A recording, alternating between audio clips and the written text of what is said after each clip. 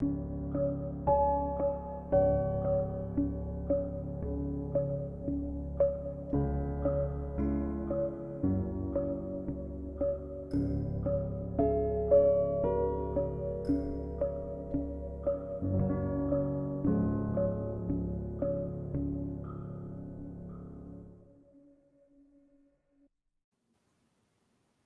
everyone.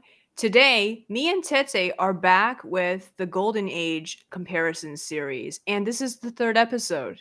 So, if you have been following us, we've been doing a series within the podcast, The Nuts and Bolts of Writing, where we talk about Golden Age Superman and we talk about why his movies fall short of the mark compared to Batman and what Tete thinks about all of this.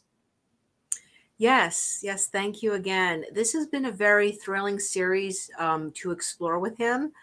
And, you know, just sort of realize just how, I guess, for lack of a better word, it may be a controversial word to use. But besides being lobotomized, he's sort of been bastardized too, because he is so far from what he was originally that, can you ever reclaim that kind of core quality about him that he was meant to be? And, Mm-hmm. I think, just to put it out there, I feel like he is sort of a bit of a product of his time. If you wanted to modernize him, he would be doing things so differently. I don't think he would be out there doing OP stuff. I honestly think, if let's just say if Clark Kent was alive today, I think he would be not he would focus more on investigative reporting, but he might also be a hacktivist as well. I agree. He would be one of those ethical hackers, right? Yes, he would be an ethical hacker. Um, he would definitely be at protests, maybe even possibly the occasional throwing of a Molotov cocktail. Absolutely. That makes a lot of sense. So, yes, if you guys want to see more episodes of this mini-series, please use the link in the description. I have included links also to me and Tete's review of the Batman 2022 movie, as well as my own reaction slash review video, which is over 50 minutes long, of me reacting to the Batman as I watch it. So, yes, back to this podcast episode. We are going to be talking about Batman's villains today and comparing them to the Golden Age Superman's villains. Because in the last episode of this miniseries, we talked about how Golden Age Superman is actually a lot like Batman, especially the Batman from the Batman 2022 movie. Exactly. So, one of the most refreshing qualities about the Batman 22 is the fact that right here, we see, how do I say, we see a wonderful approach of hyperrealism. And through this approach of hyperrealism, we're no longer seeing outlandish rogues, from a rogues gallery. We're no longer seeing these cartoony characters, but instead, very natural, realistic people who could very well be criminal figures, or people who have been disenfranchised on the fringe of society doing criminal acts.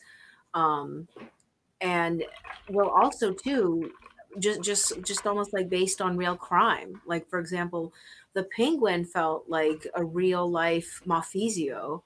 Um, and then at the same time too, you have the Riddler. The Riddler is pretty much inspired by, real life serial killers, like the Zodiac killer, only he's more politically motivated. He's like a combination of the Zodiac killer and the Unabomber in a way. He is. I totally agree. Yeah, he definitely gives those vibes.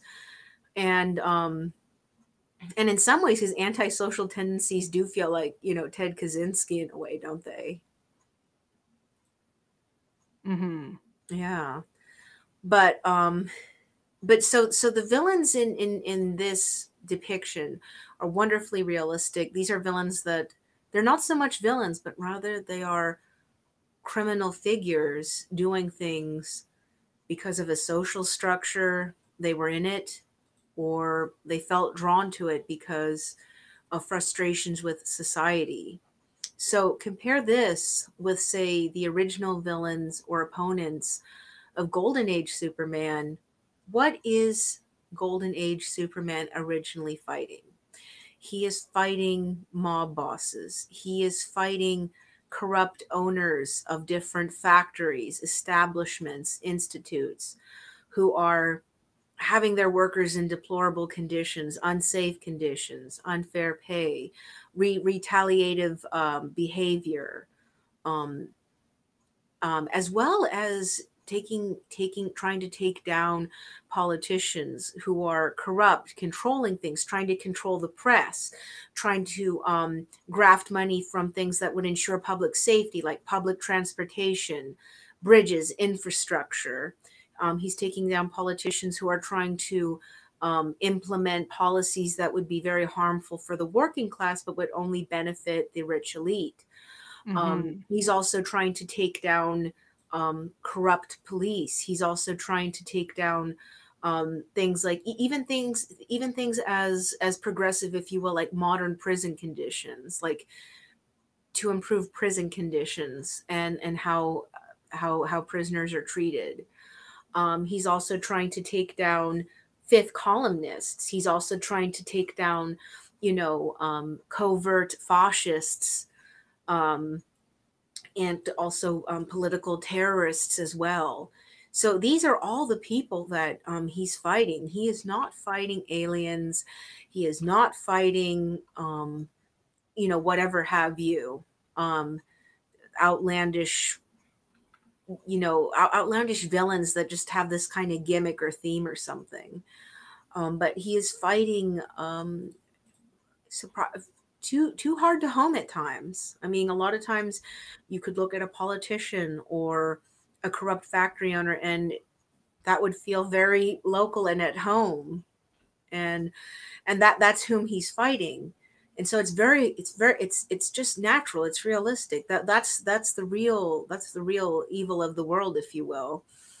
And this is very similar to the approach that we saw in Batman 2022. Batman is fighting against mob bosses. He's fighting against a corrupt police force, but he's also fighting against a homegrown terrorist fueled by a very warped sense of social justice, which it's just warped because you're involving innocent people in it and you're causing harm rather than trying to go through a legal venue, which I understand a lot of people are frustrated because sometimes a legal venue doesn't always implement the change or justice that should be. But it's the only way to keep a society in order and keep people safe above all, which is the main intent. Um, but but so yes, so with the villains of Golden Age, they're not outlandish villains. A lot of them are surprisingly, hit to home. Um, and I will have to say, so one of my favorites is though, he's a reoccurring villain. I want to say adversary because villain makes him sound a little too cartoony. I do enjoy Lex Luthor. Now I know in Silver Age, Bronze Age, and everything else, he's kind of been downplayed as sort of a cackling capitalist who's very ruthless, and he has his own corporation, and he's basically like a very cartoony version of a Jeff Bezos type, who's just like trying to use all his money to make technology and modifications so he can be just like Superman or something. That I feel is kind of the you kind of miss the mark at times with that. I think originally what Lex Luthor was, he first started out as sort of a one-off villain. They were thinking, oh, just something weird and pulpy. They thought, yeah, what if there's a weird guy? He has a lot of resources and he wants to be like this ultimate human. It's sort of a Nietzschean concept of an Ubermensch. And how does a man like that react when he sees something like Superman, which is kind of a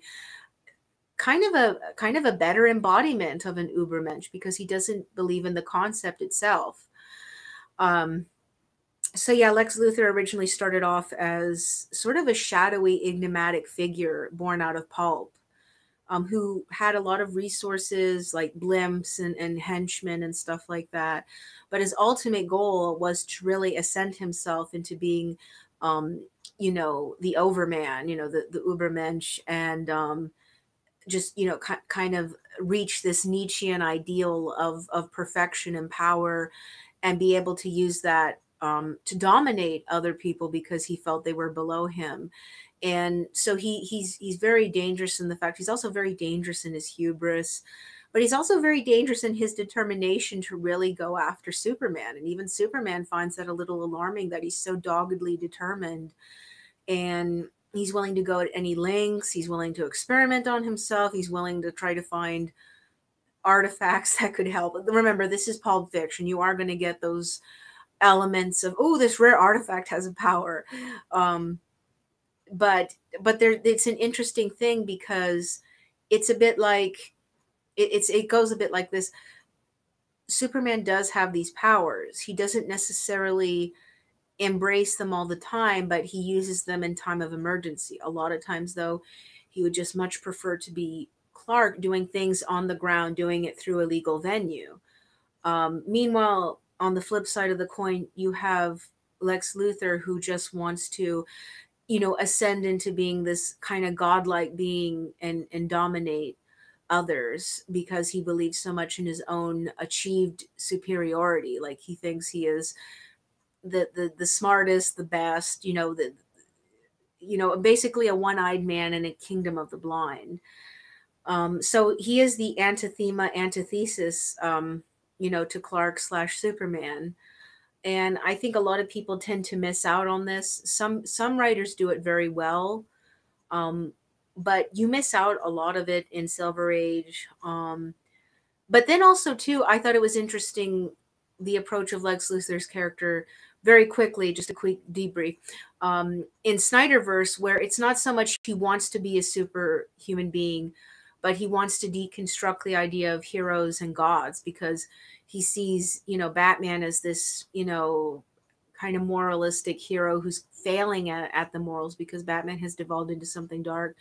But he also very much hates the concept of Superman because he seems like a godlike, pretty much a god. And he wants to destroy this both, to kind of show the world that there is no such thing as being overly powerful or overly good. You can't have one or you can't have both. You're either going to be powerful and evil, or you're going to be good and powerless. So interesting take on Luthor's character. Thank you, Zack Snyder, for that. That was interesting. But I do kind of like the kind of pulpish fiction madness of original Lex Luthor, and we don't even know what he's doing or where he's going. Like, I mean, he doesn't have a corporation. He doesn't even have a permanent address. He just randomly appears and causes chaos. And he's also developing superpowers, which kind of freaks out Superman. Like, oh, okay, didn't expect that to happen. And then he finds out it's because he's doing a lot of science things, where he found a rare artifact, and all sorts of madness ensues. So Lex Luthor, very richly complicated. I don't like it when he's reduced to a cackling capitalist. I'd much rather have Pulp Fiction madness, or Snyder's take on it, and that kind of let in a little leeway for me to go with another take on Lex Luthor, which we'll explore in the next episode. I'm very excited about that one. So yes, I think that's basically it for Batman versus Golden Age Superman villains. I think the recap is basically that both Batman, at least Batman 2022, and Golden Age Superman villains are kind of down to earth, very realistic, and they are actually kind of gray. They aren't just like, oh, this big bad we have to fight, like, for example, General Grodd. Exactly. Also, I mean, well, like, for example, I mean, I'm thinking about Batman 2022. Someone like, Carmine Falcone, honestly, that sounds like a lot of people Superman took down. It Like a lot of does. mob bosses he took down, like the Sarto gang and stuff. I mean, that honestly sounds a lot like the stuff he took down and people he interacted with. And like I said, Superman probably met a lot of Carmine Falcones in his life. Right. Yeah. Carmine and also the Penguin, when you think about it, they weren't actually that bad. I mean, they were, of course, very flawed people, but when you compare them to the Riddler, they're nothing. They're not. You know, if you think about it, they really aren't that bad. I mean, honestly, until, no spoilers for this, but until the very end, I didn't feel too much I didn't feel a lot of hate for Carmine, because Carmine actually sort of seemed like a sympathetic guy. Like, yeah, he's in the mob and he's doing bad stuff, but he's not going to really hurt people intently, and he almost seems like he wants to help people out. Like, for example, he wanted to help Bruce's dad out through a favor because he helped save Hmm. his life. I mean, he's definitely a flawed person, but I mean, he's not demented, like seriously demented like the Riddler. The Riddler is Definitely not. seriously psychopathic. The Riddler's terrifying.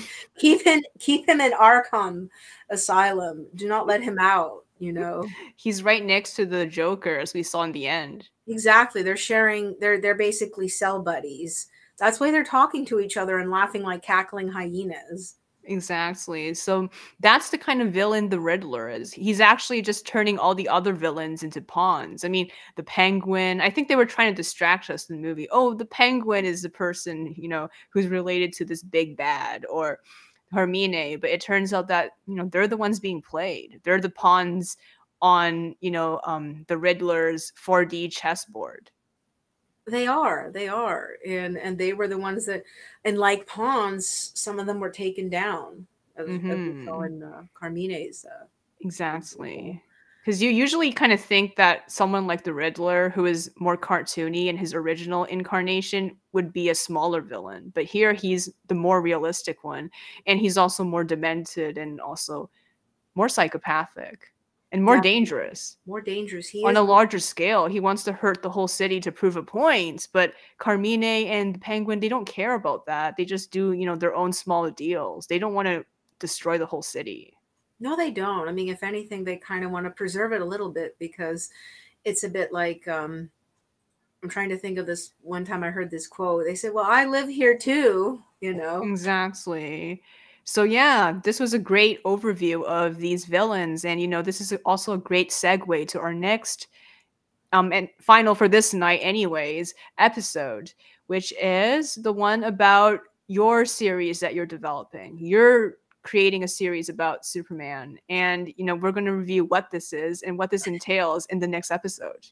Yes, yes, we are. Thank you so much. I'm All very right, thank you